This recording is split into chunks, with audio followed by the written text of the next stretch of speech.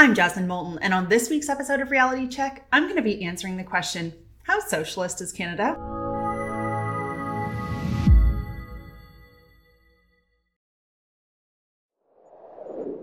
In Canada, our political spectrum is shifting to the left, and this should worry anybody with even a basic understanding of history. Stephen Kotkin wrote in the Wall Street Journal that communism killed 65 million people as a result of mass deportations, forced labor camps, and police state terror, but mostly from starvation as a result of its cruel projects of social engineering. But you'll rarely hear a leftist say that they want communism.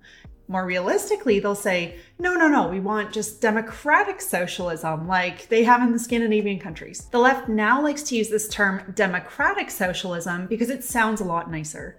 And although you might hear a lot of American politicians talking about it, like Bernie Sanders, AOC, don't go thinking it's not here in Canada yet either, because you'll find these exact words in the NDP's constitution.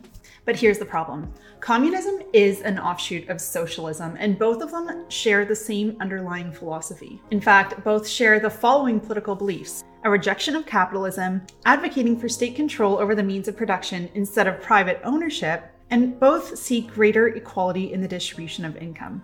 So before we dive right in to answer the question, how socialist is Canada, we really need to get a definition down because, as the Fraser Institute points out, the definition of socialism has really evolved over time.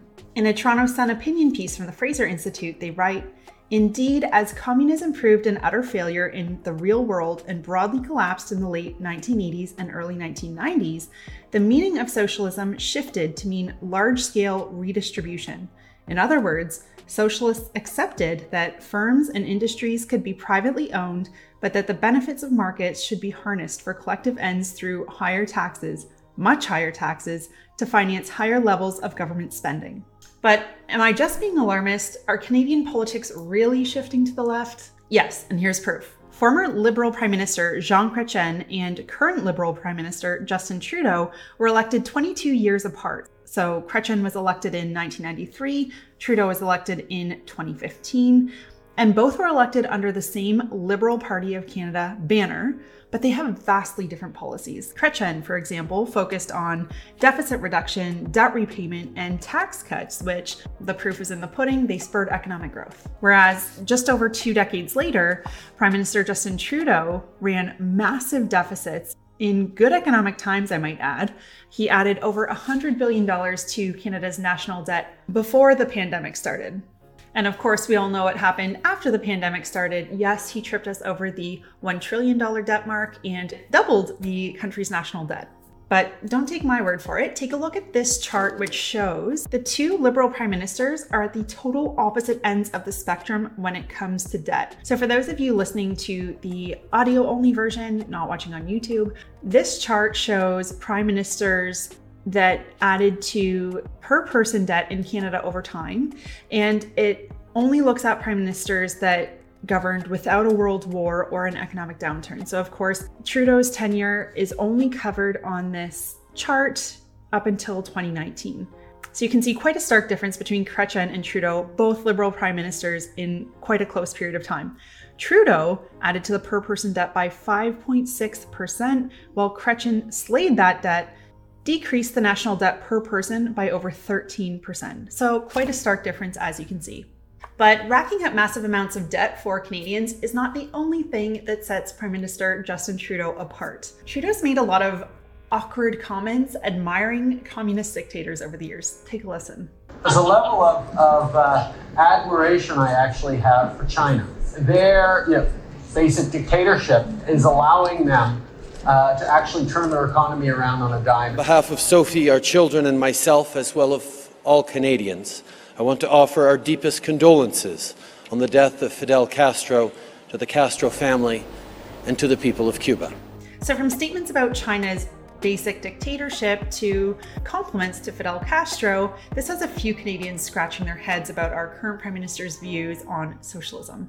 Now, of course, our state broadcaster, the CBC, ran opinion pieces saying that Canadians shouldn't call our Prime Minister a socialist, but I digress. If you really need proof that the Canadian political spectrum is shifting to the left, look no further than when our current Prime Minister, Justin Trudeau, back in 2015, when he was running in a federal election, he was not yet Prime Minister, made a pledge to outspend the typically Socialist Party in Canada, the NDP. At the time, the NDP's leader, Tom Mulcair, in a surprising move for the NDP, surprisingly responsible, promised to balance the budget for the following 4 years.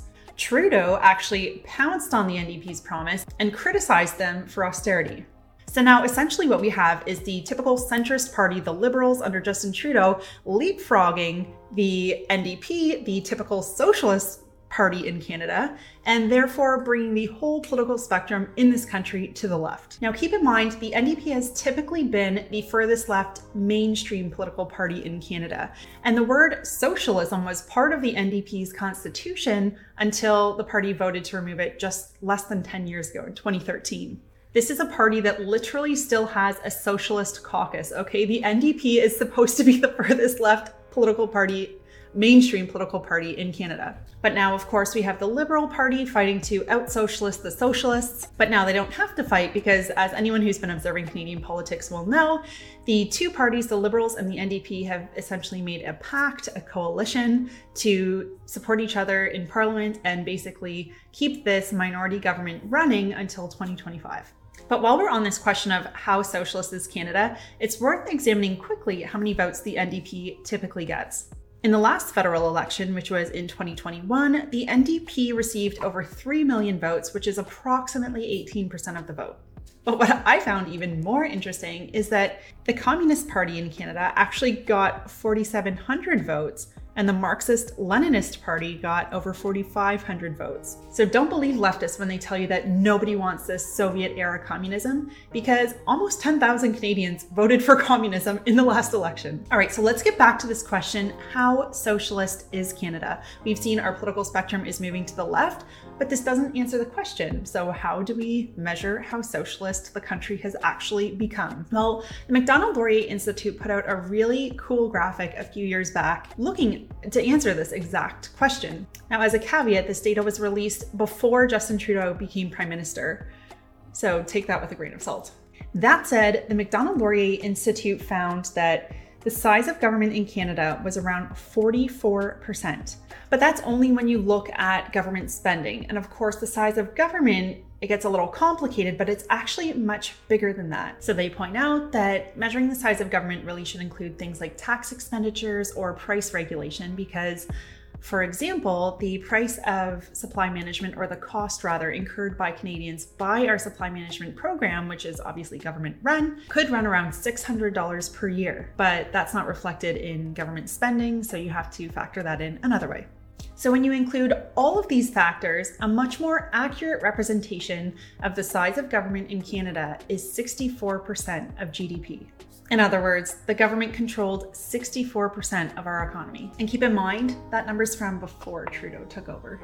Now, why does size of government matter? Well, as the Fraser Institute reports, the size of government relative to a country's economy actually has an impact on economic growth and social progress. So the ideal size for government spending would be somewhere between 26 to 30% of GDP.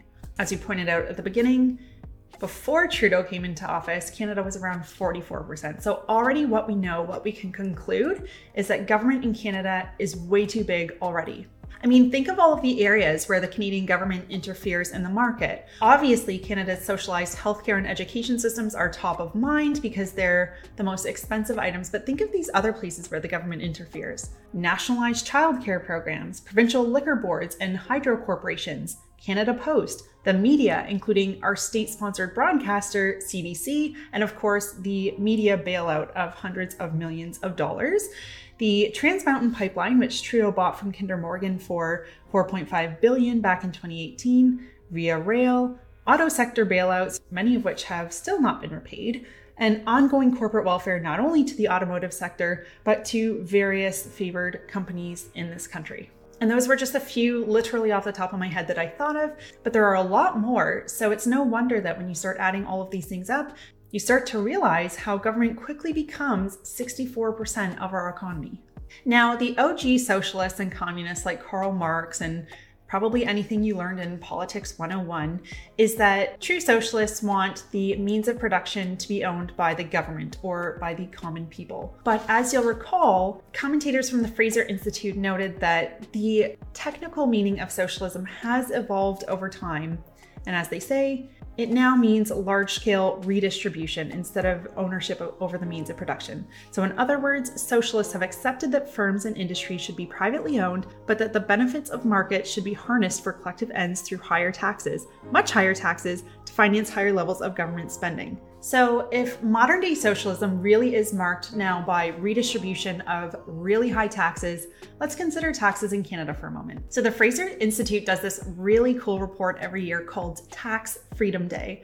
And what Tax Freedom Day is basically if you paid all of your taxes to every government in Canada up front. So if you gave government every dollar you earned starting January 1st, how long would you have to work strictly for government, strictly to pay your taxes, until you could start retaining the money that you earned, until your entire tax bill was paid off? They found that for the average Canadian household, Tax Freedom Day this year fell on June 15th. That's nearly half the year that you spend working to pay your taxes. So they found that in 2022, the average Canadian family with 2 or more people will pay 45.2% of its annual income in taxes, including income taxes, payroll taxes, health taxes, sales taxes, property taxes, fuel taxes, carbon taxes, and more. And this was based on a total family income of just under $130,000 per year. But let's consider if you earn $1 million. 6Buzz actually released an awesome video recently detailing how quickly socialism in Canada will erode those earnings. Take a look. This is what $1 million salary looks like after taxes in Ontario, Canada. Gross annual income, $1 million. Federal tax deduction, $312,624. Provincial tax deduction, $194,282. Canada pension plan deduction, $2,681. Employment insurance, $730. Total tax, $510,317. Net income, $489,683.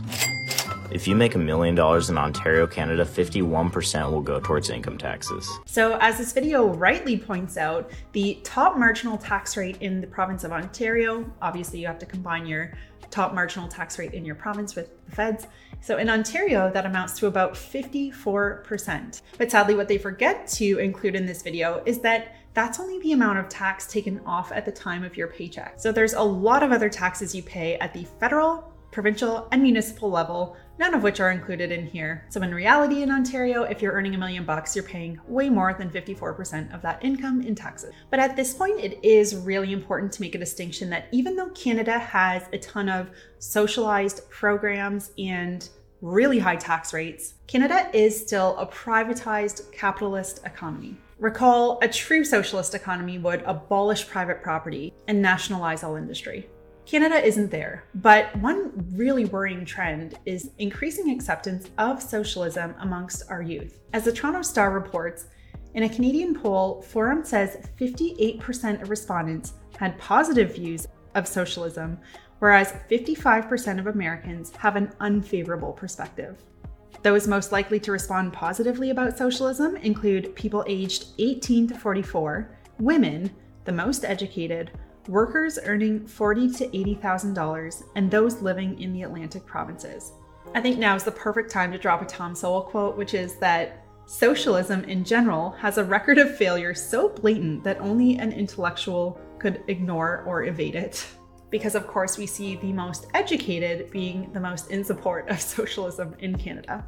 But let's move on. I thought it was also really interesting that on the other side of the political spectrum, 4 in 10 Canadians hold negative views about capitalism, compared with just 33% in the United States. So to answer the question we started out with today, how socialist is Canada? The answer is Canada is not communist, but it's clear that the country's slipping closer and closer towards socialism and the inevitable social and economic malaise that has historically accompanied it. So where's our proof?